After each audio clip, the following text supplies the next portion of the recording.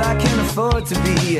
This is small town music, this is big town music. He's ahead of his time, you know, but he can't use it. If only he could prove it. Well, tomorrow's just a song away, a song away, a song away. Hey everybody, welcome to Rock Solid, the comedy podcast for all things music, both new and classic.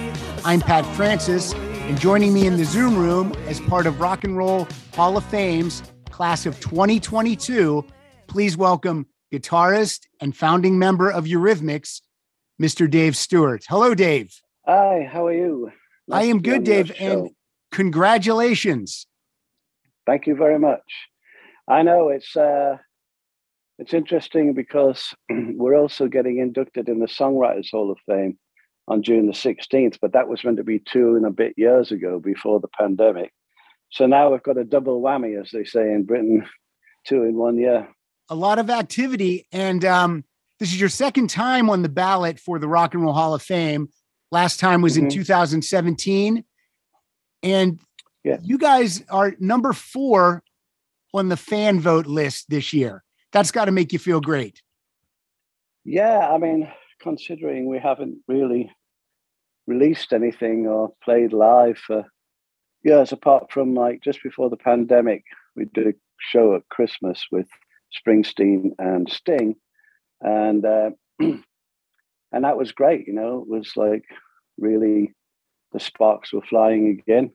And then all of a sudden it was the lockdown and like everybody, we're lucky in the creative world, you know, because we're in a studio or you're doing your show and we can kind of carry on, you know, it's not like we're working in a restaurant or whatever. But I was founder of 2 creative members clubs, one in London, huge one called the Hospital Club in Covent Garden, and one in LA, and they both shut down. So that was a bit of a drag. It was a meeting place for lunatics, basically. And Dave, where is your home right now? Where am I talking to you from? I'm in Nashville. I'm actually had to move into my studio here in Nashville because the power went out in the house. I don't know why, but we get quite a lot of that here. I was quite surprised, but a lot of power outages, especially when there's bad weather. But it's really sunny and hot outside. So you never know why. It's all you musicians making music in Nashville. You're drawing all the power. Yeah, it's all the racket we're making. Yeah. So the last Eurythmics album was 1999. So over 20 years, and the fans still come out for you. They vote. The music still means so much to us. I mean, I'm just so excited. Every time I voted, Eurythmics got my vote. So I'm glad that it worked out this time. Oh, thanks so much. Yeah. I know. Well, there's a lot of Eurythmics fan sites, as they are with many bands and acts, you know, and you know what music's like. It becomes like a soundtrack of their lives when they're at college. And, you know, we did make a lot of albums in a short space of time. So I think about 9 albums came out between 1981 and 1990, and then another one in like 1999. Correct. So, you know, so that's quite a lot of music, and fans all over the world have never stopped, you know, making Facebook sites and even websites. There's one, Eurythmics Ultimate, that has every single thing that I mean, it's like an impossible task. He's got thousands and thousands of scanned articles and everything Annie and I have done separately and together. And they create these Christmas countdown things and all the other fans join in. And they often talk about, as most fans of bands do, the albums or the songs that are not the singles and not the big, you know, if you're a fan, usually you go deep into the world and discover little gems all over the place. And so that's a nice thing, really. So every now and then I've looked at, you know, what's happening out there. And then this has kicked off a flurry, as you can imagine. Yeah, for sure. I'm excited because you are finally going to be in the Rock and Roll Hall of Fame with all these other artists that you've worked with, John Bon Jovi, Stevie Nicks, Mick Jagger, Tom Petty, Aretha Franklin, Daryl Hall.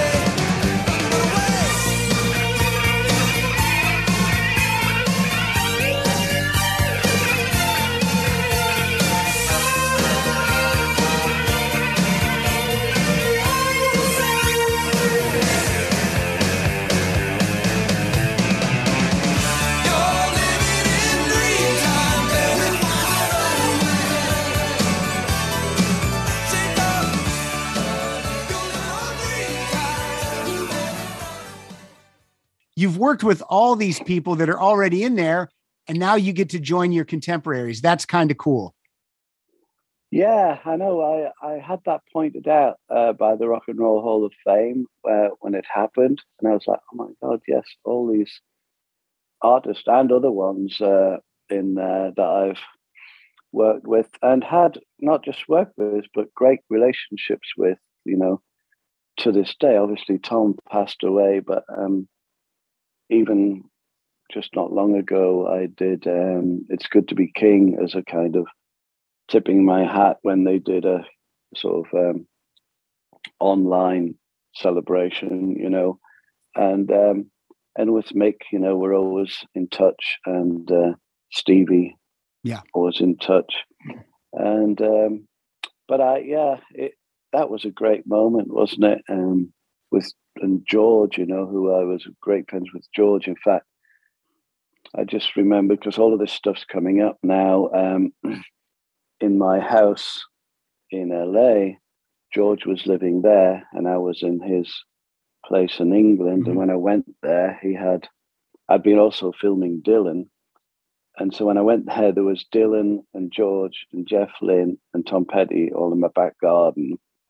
And then the next thing, the addition was Roy Orbison, and then they recorded the whole Traveling Wilburys in my back garden, basically.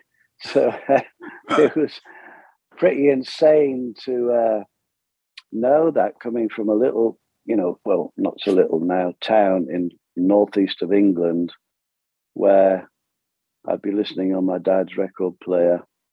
My brother, who was older, had bought the first Bob Dylan album, and I was listening to Robert Johnson, King of the Delta Blues Singers, because my cousin had gone to Memphis and sent a box with it. And so the same thing, when I made Deep Blues, the movie, and being down in the Mississippi Delta with, R.L. Burnside and people, it is, it is quite dreamlike, when you look back on it and you go, God, yeah, I was actually there sitting on the front porch with R.L. Burnside.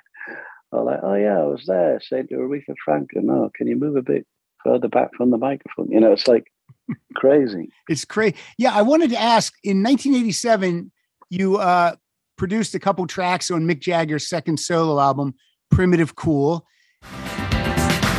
No sitting down on your butt, the world don't owe you. No sitting down in a rut, I want to show you. Don't waste your energy on making enemies. Just take a deep breath and work your way up. Less work, be proud, stand tall, touch the clouds. Man and woman, be free. Let's work, kill poverty.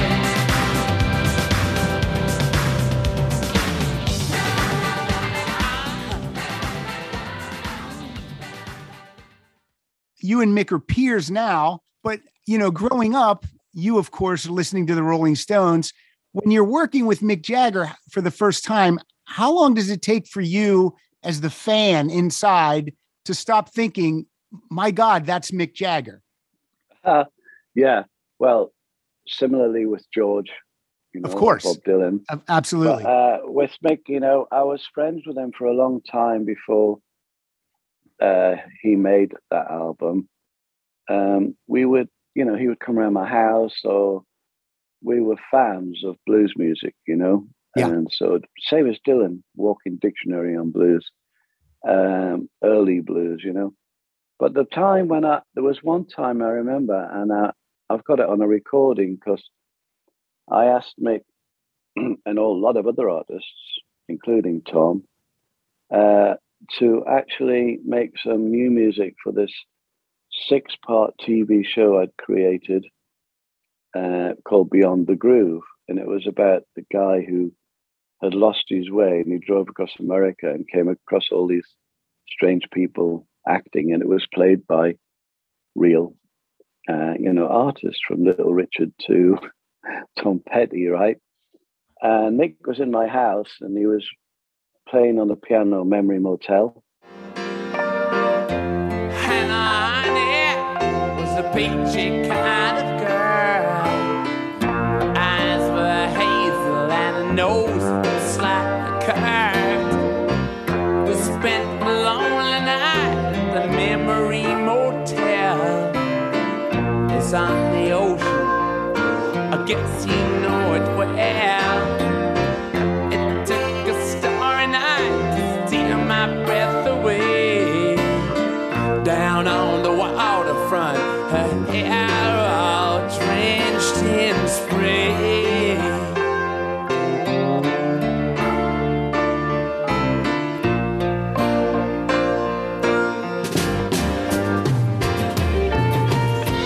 Hannah, baby, was a honey of a girl. Yeah, love it. From Black and Blue. Yeah, and he's like going sha-na-na-na and playing the piano, and the sunlight's coming in through the window in London. He's playing my piano and sort of rehearsing it and singing it, and I just was fucking hell. It's Mick Jagger playing my piano and singing this like amazing classic song. And similarly, you know, when Bob Dylan called me at about 11 o'clock at night and said, "Hey, Dave, do you want to make a film tomorrow?" You know, and like next thing, I'm shooting him with a top hat on with my 8mm cine camera, and we're wandering through Camden Town.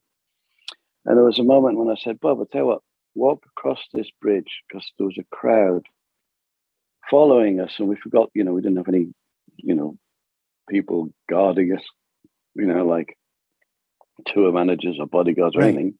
And there's me and Mick Jagger, and I was already, you know, this is past the peak of Eurythmics, and Dylan with a top hat, so recognizable. Right. So the crowd was coming, so I thought, well, let's make it like the Pied Piper. So I'm lying on the ground with my 8mm cine camera, and I've got Bob coming over this little bridge juggling, and a crowd of people behind him. And I told them, just step over me. I told them, just step over me, you know, like the crowd. Right. Great bit of film if you want to see it. It's on YouTube called Blood in My Eyes. Woke up this morning feeling blue. Seen a good-looking girl, can I make love with you? Hey, hey, babe, I got blood in my eyes for you.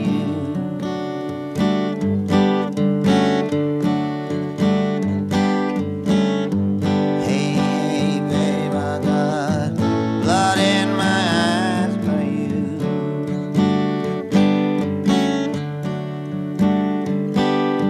I got blood in my eyes for you, baby. I don't care what in the world you do.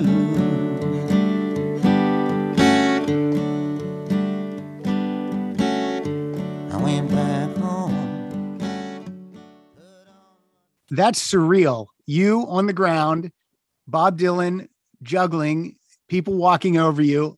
I mean, you can't make this up. This is rock and roll. Yeah, and at that moment was another moment when I went, fucking hell. I'm asking Bob to sort of juggle and walk over me while I'm lying on the ground with this like little 8mm cine camera. It looks great though. I'm fascinated that Bob Dylan knows how to juggle. Yeah, so was I. Perfect. Because he just said, okay. The songs that you co-wrote with Mick on Primitive Cool are some of my favorites on the album. I just wanted to point out, Say You Will, I think should have been a bigger hit than it was. That's a fantastic song. Cast all your fears aside and say you will be mine, and stay with me until the end of time, and help me grind this meal of life. Please say you will be mine. And times and customs may change, and life may get dizzy. My heart is deep in the country, but I live for the city. And I also want to mention that you and Mick won a Golden Globe in 2005 for Best Original Song for Old Habits Die Hard from the remake of Alfie. And that's also a great tune. I thought I shook myself free. You see, I bounce back quicker than most, but I'm half delirious. It's too mysterious.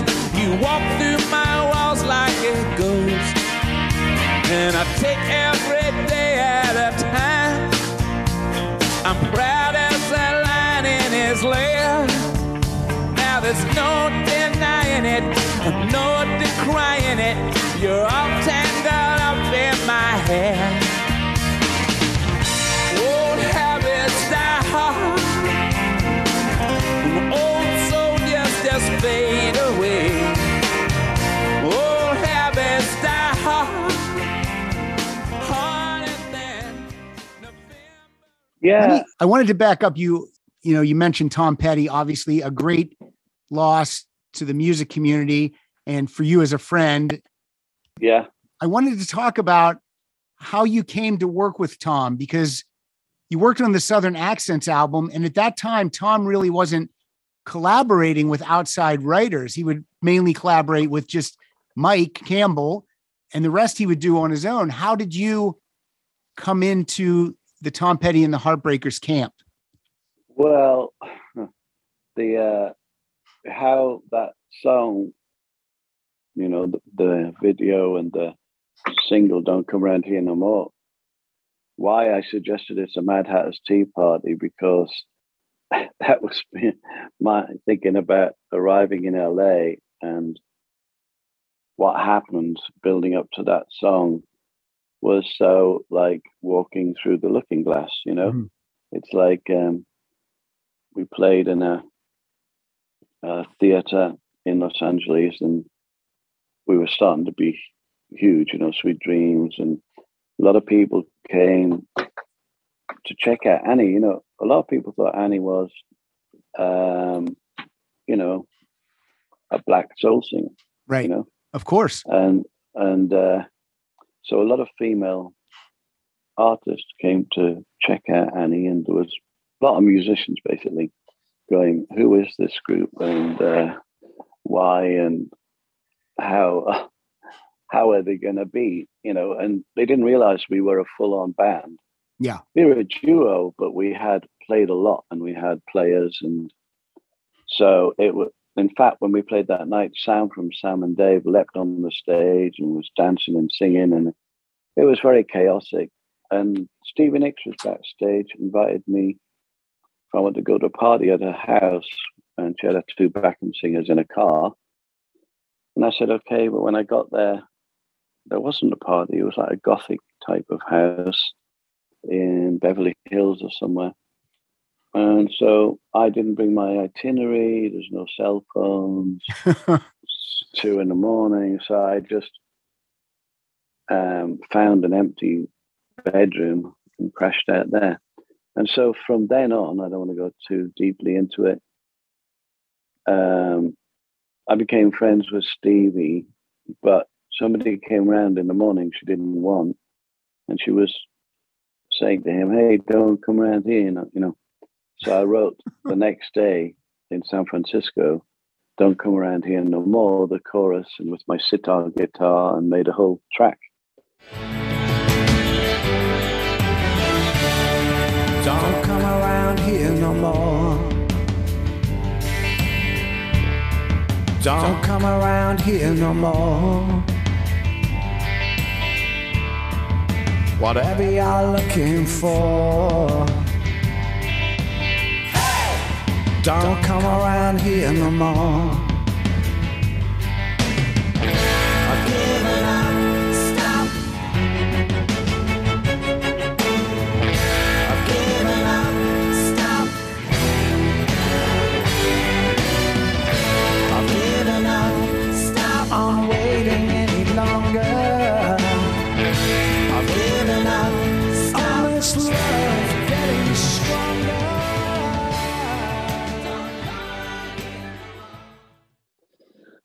When I came back, I played it to Stevie, and she was being produced by Jimmy Iovine.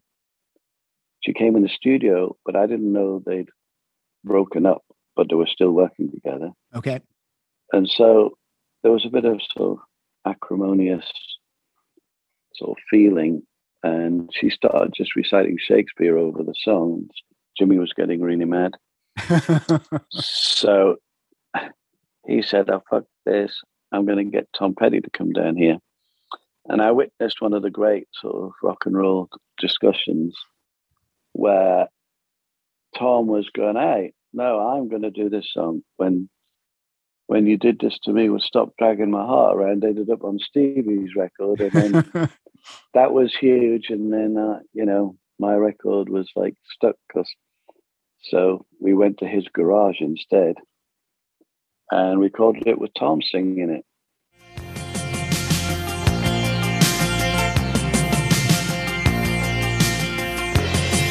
Don't come around here no more. Don't come around here no more. Whatever you're looking for. Hey! Don't come around here no more.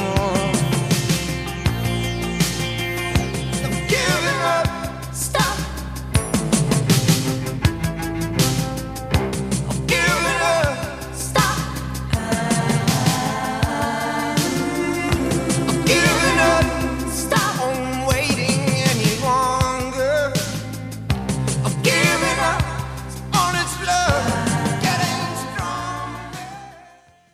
Now the band were probably confused.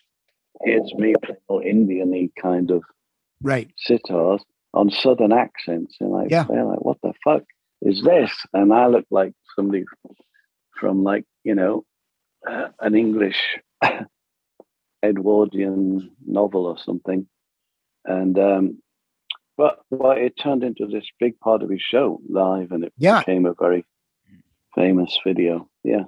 Yeah, it's definitely it was definitely a change in the Tom Petty sound for that song and the other couple that you helped with on Southern Accents, but it worked. And now it's a Tom Petty classic. So congratulations on that.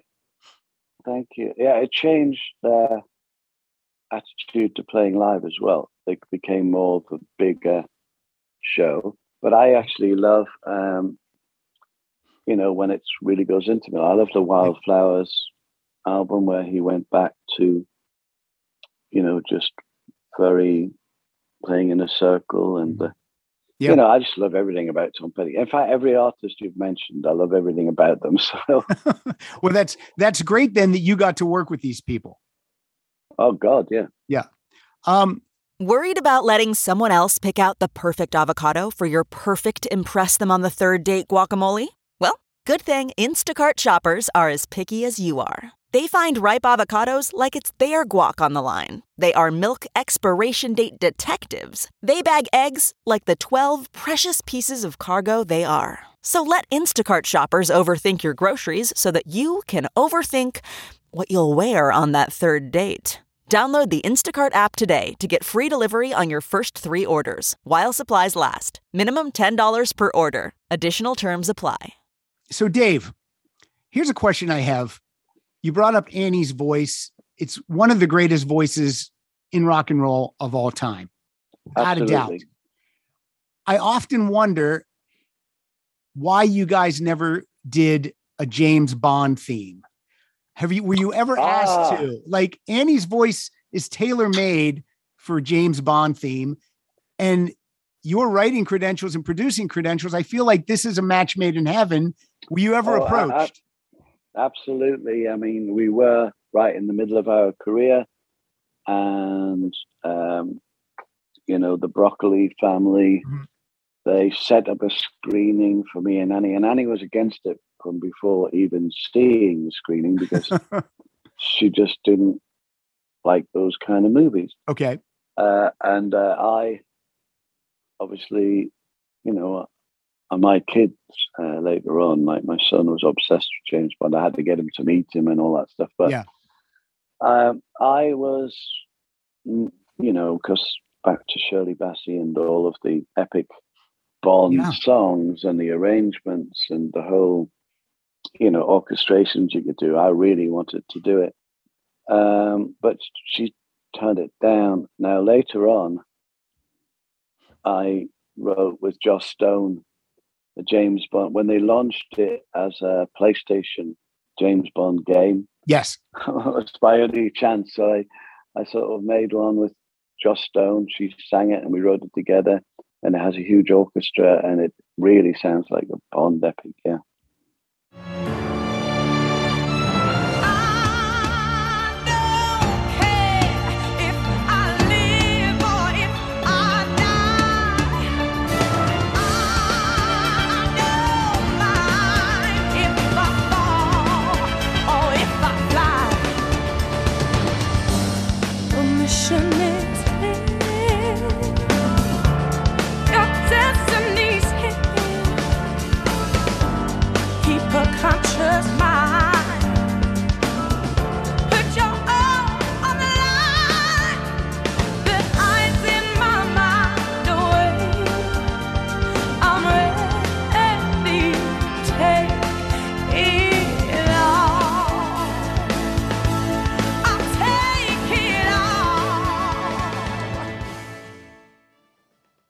That was a question I've always wanted to ask because I just felt like that would have been perfect.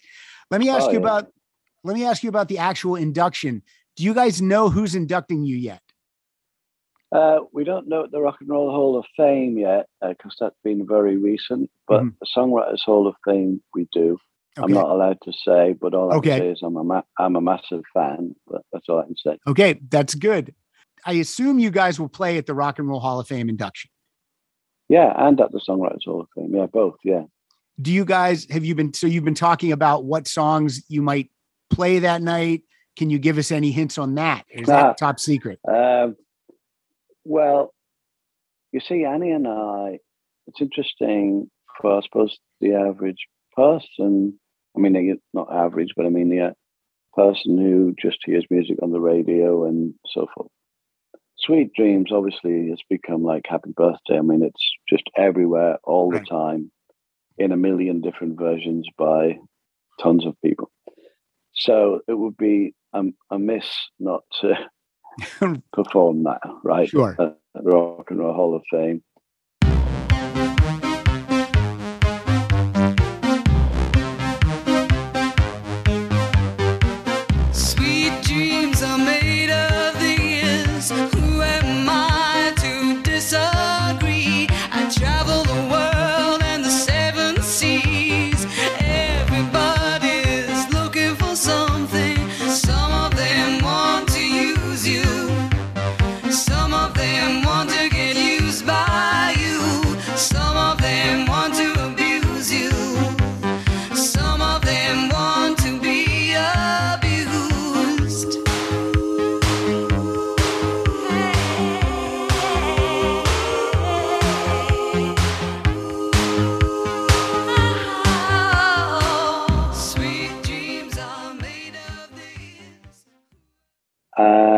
But then when you go backwards or forwards, you've got all those Here Comes the Rain Again and Would I Lie to You and Sisters Are Doing It for Themselves, Missionary Man.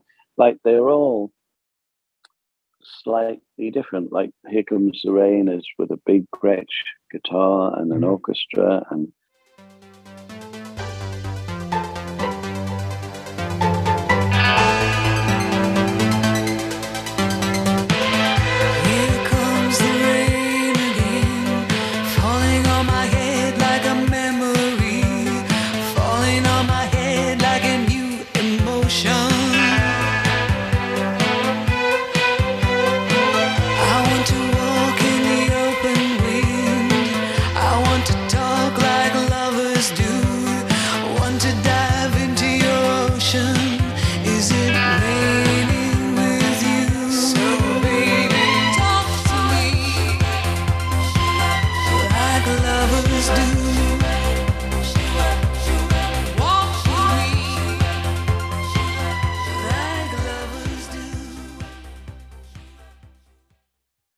you know, and then Would I Lie to You is like Stax R&B.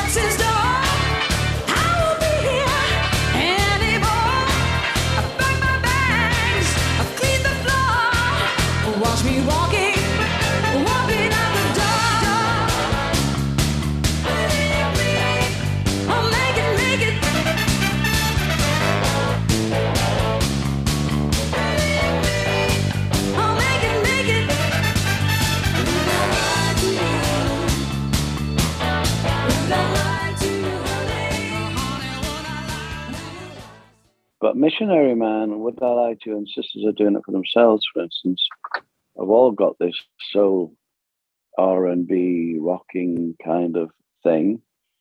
But Sweet Dreams can be also done in many ways, as people have proved that. So without saying anything, I think I mentioned a few songs. Then we'll probably hear that night. Yeah. I have to mention that, you know, oftentimes on a Eurythmics album, you guys would share vocals. And one of the songs that I really love is from 1986 from the Revenge album. The song is The Miracle of Love. And I just love how your voice is just kind of right in there with Annie's. It's really terrific. How many sorrows do you try to hide in a world of illusion? It's covering your mind. I'll show you something good. Oh, I'll show you something good. When you open your mind, you'll discover the sign that there's something you're longing to find. The miracle of love will take away your pain.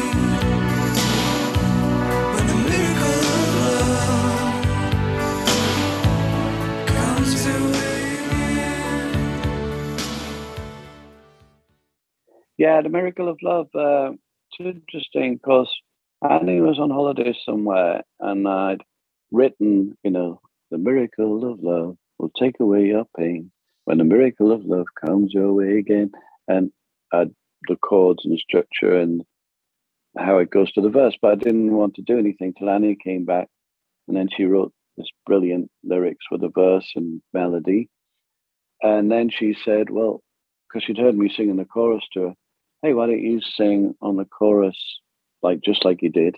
And it gives it this kind of top and bottom kind of warm feeling. And the crowd, you know, when we played that, it became so popular. Often we'd end the whole show with that. Yeah.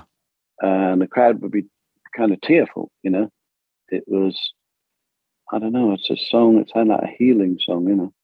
It's a fantastic song. It is emotional, and I can understand why the crowd would feel that way. Let's talk real quick about Sisters Are Doing It for Themselves. This only went to number 18 in the US, and I would have bet money that this was a number one single. So going back and looking at the actual charts, I'm shocked that it only went that high. I really am, because that was all over MTV.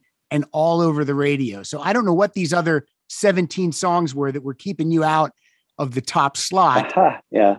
Is Well, that year, we weren't on tour that year, and we didn't really do any promotion Mhm.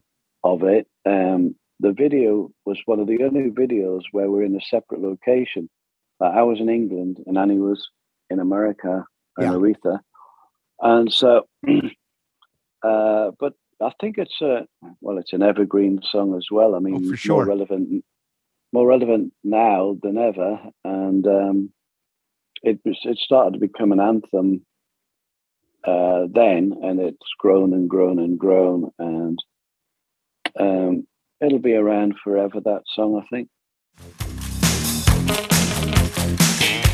Now there was a time when we used to say that behind every great man there had to be a great woman. But in these times of change, we know that it's no longer true. So we're coming out of the kitchen, 'cause there's something we forgot to say to you. It's that sisters are doing it for themselves, standing on their own 2 feet and ringing on their own bell. Sisters are doing it for themselves. This is a song. now when you recorded that song, was everyone in the room together? Oh, yeah. I mean, well, for a start, I made the track, funnily enough, because I was working with Tom, and I knew Benmont, was an amazing Hammond player, and Mike Campbell. I love the sound of him playing through a wah-wah solo. So I made the track. It's a mixture of the Heartbreakers and me, and I think probably Nathan Watts, who was Stevie Wonder's bass player, or Nathan East, I can't remember. Nathan East, Yeah, probably him or Nathan Watts. And Stan Lynch on drums. I remember. It's like a Heartbreakers It is. backing track with me added, and then Annie, because Annie came in. You see, this was late on the album, and Annie sort of written a poem, and I was like, "Well, I don't think that's a poem. I think it's a great song anthem." And I was in a tiny little room with her, and I started doing this. Actually, I started going. You know that one? Doo-doo-doo. So Which cool. started off, now there was a time, and Annie started singing, and I just went straight to the chord changes.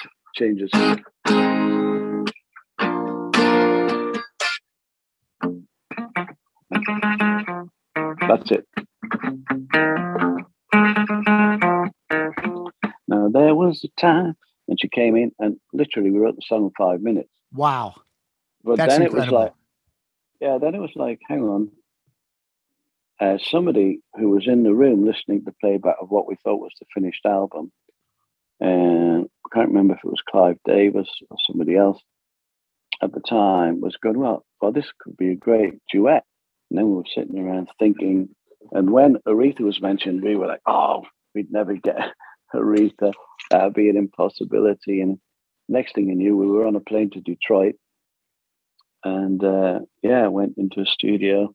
And while we were recording it, the groove was so big, that I remember George Clinton coming downstairs or from somewhere. He just walks in and goes, like, what the hell's this? Like, what's going on?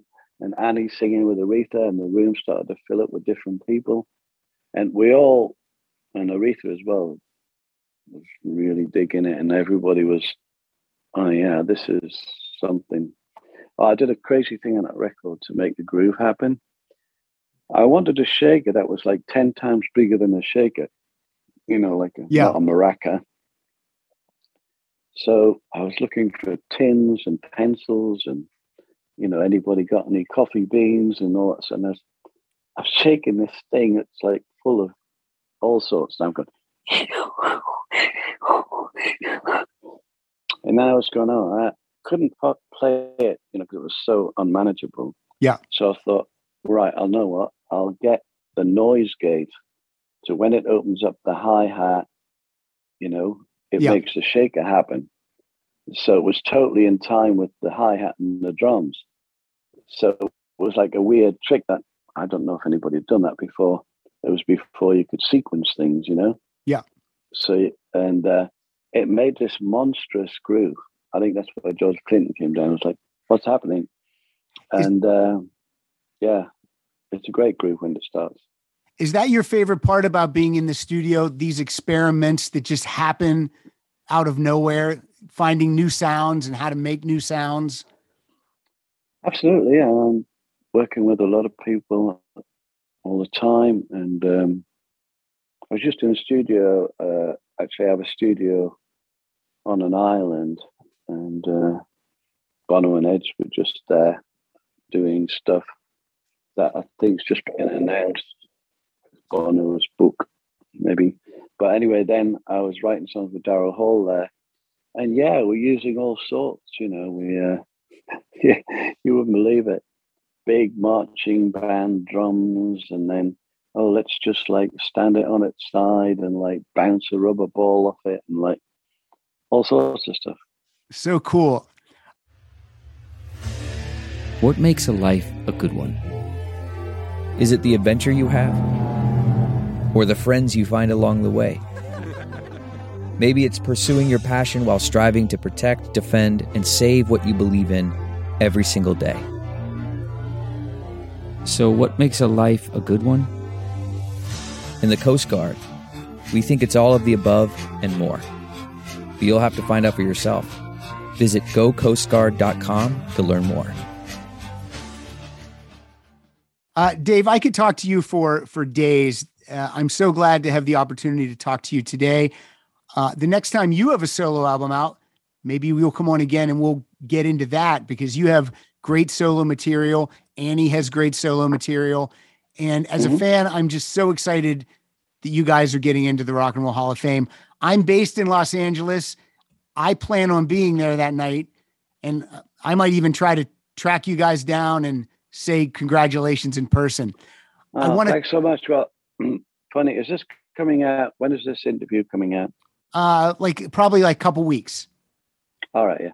Because I have a triple vinyl box set coming out on May the 20th. And it's got 2 vinyl EPs in it. All songs written during the pandemic. So like 24 songs. And it's going to be a movie as well. And it's about 6 months in my teenage life. Well, people, go seek that out. Do you have a title for that project? It's called Ebony McQueen. Ebony McQueen.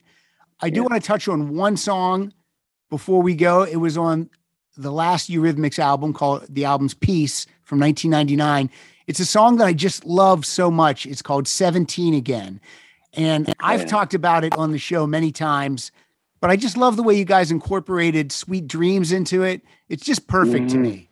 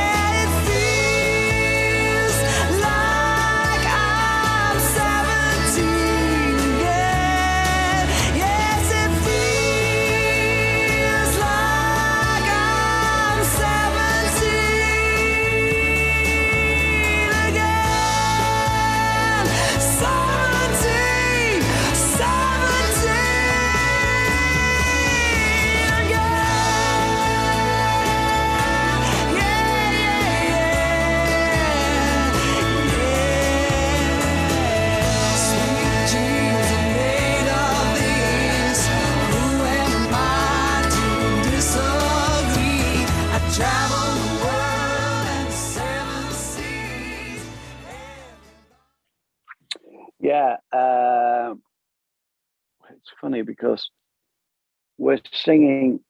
It was because we'd come together Mhm. to actually record again after a long 9-year break. Yeah.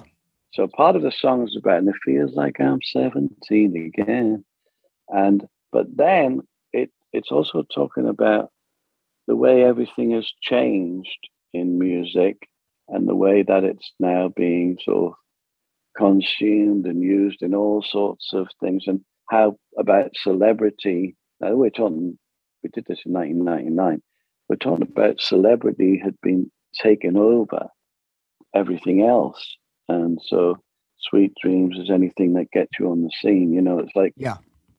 there's lots of lines in it that are actually, like prophesizing, I suppose, of this vision of, something's going to come. And, you know, the internet was on the tipping point of, and we could see this going out of control, which it has actually. It has. It absolutely has. But the good thing about it is we can do stuff like this. So there are positive things about it. Always, there's both sides. Exactly. Dave, let me tell people where they can find you. Your website is Dave Stewart ENT for entertainment.com. That's my company, but my Facebook is just facebook.com/Dave Stewart. All right. And Twitter's the same, or Dave Stewart Eurythmics on Instagram. On Instagram. All of them will have the link to the box set. And my single actually comes out tomorrow. All right. Well, I can't wait. I didn't even know, but I feel stupid. I didn't even know about this project. And now I'm going to head over there and get it. Oh, great. All right. Well, yeah, it's the first song coming out. It's not really like a single, but it's me looking back on everything and how that blues record that I first heard changed my life and how it became the Excalibur that led me all the way here. And what's the title of that song? Everything McQueen. It's the title song. Everything. Okay. So I normally ask my guests to choose a play out song from their career. I feel like that should be the play out song. Well, yes, it should. It's very Beatley, and it's got, you know, when I was a teenager, can you imagine 1964, I'm 14, and I discover music and a guitar. And I put on the radio, and it's the Beatles and the Kinks, and my cousin sends a blues album from Memphis, and my head exploded, basically. And it's all, my head explodes on that song. You'll hear it. Well, Dave, it was so great to talk to you today. I just want you to know that your music has also made our heads explode. So continued success, congratulations, and thank you so much for being here. Thank you so much. It was great talking to you. You too, Dave. Thank you. Bye-bye. Cheers. Bye. Ebony McQueen, I think I met her once inside a time machine. She was working on an island made of green, and she already knew everything about my story. Ebony McQueen, she speaks my language, fills the spaces in between. So I don't need to talk, and all I do is dream. And I've been dreaming for a long time.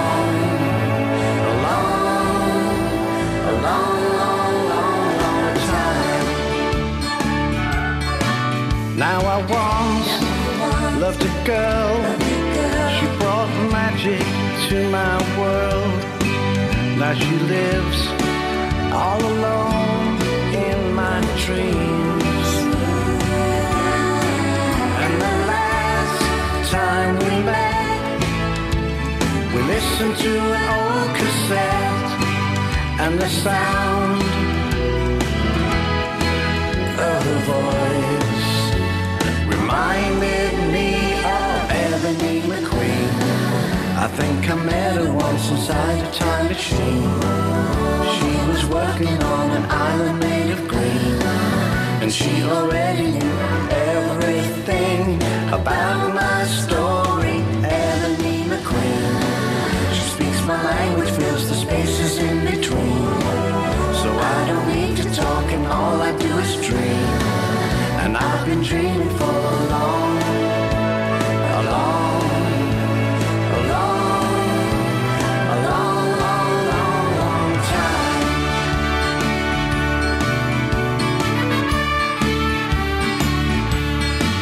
What is love? What is time? Just a moment, but it's not mine. They belong together in my dreams. What was real to me is whatever I thought it could be. And the look on her face was the same as Ebony McQueen. I think I met her once inside a time machine. She was working on an island made of green, and she already knew everything about my story. Ebony McQueen, she speaks my language. That was weird. The whole power in the studio and the house just went. Pew. Yeah, I was like, oh no, am I frozen or is Dave frozen? So I'm glad we worked it out. I disappeared completely.